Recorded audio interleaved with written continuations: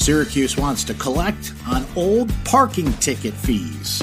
Onondaga County expands its back-to-school coronavirus testing. And Syracuse football loses 2 key players to opt-outs. This is your Syracuse.com morning flash briefing for Wednesday, September 9th, 2020. I'm Brent Axe. The city of Syracuse opened a parking ticket amnesty program, waiving late fees for motorists who pay their share of more than 200,000 parking tickets dating back as far as 1997.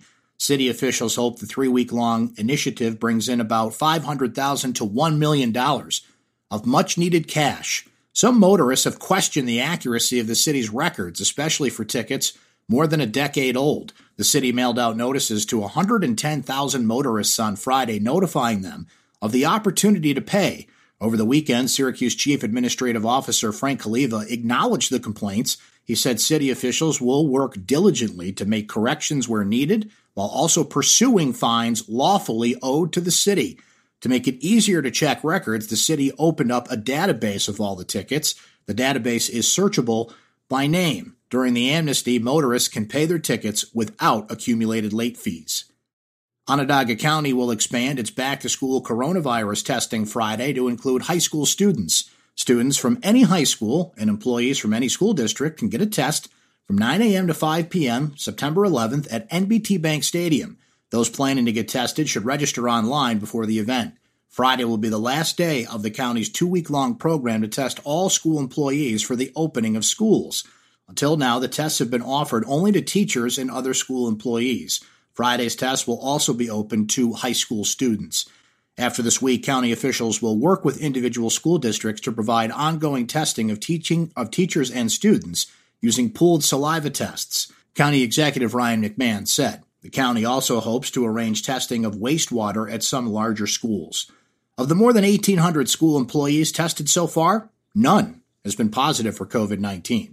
Travelers from Delaware, Ohio, Maryland, and West Virginia will have to self-quarantine for 14 days after arriving in New York because of an upward swing in the number of coronavirus cases in those states, Governor Cuomo said on Tuesday. At the same time, New York removed Puerto Rico and the U.S. Virgin Islands from its mandatory quarantine list.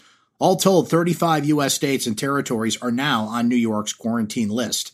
States are added when they have an overall positive test rate of 10% or higher, or more than 10 people per 100,000 residents who test positive for the virus based on a 7-day rolling average.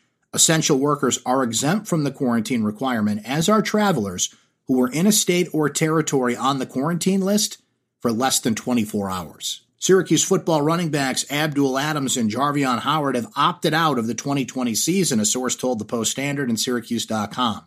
Adams and Howard, when projected to be the team's top 2 running backs this year, have not practiced with the team throughout training camp. Jawar Jordan and Markenzie Pierre will now lead that group. The news does not come as a surprise. Coach Dino Babers has been cagey when asked about the status of Adams and Howard. Neither player was listed on the depth chart earlier this week.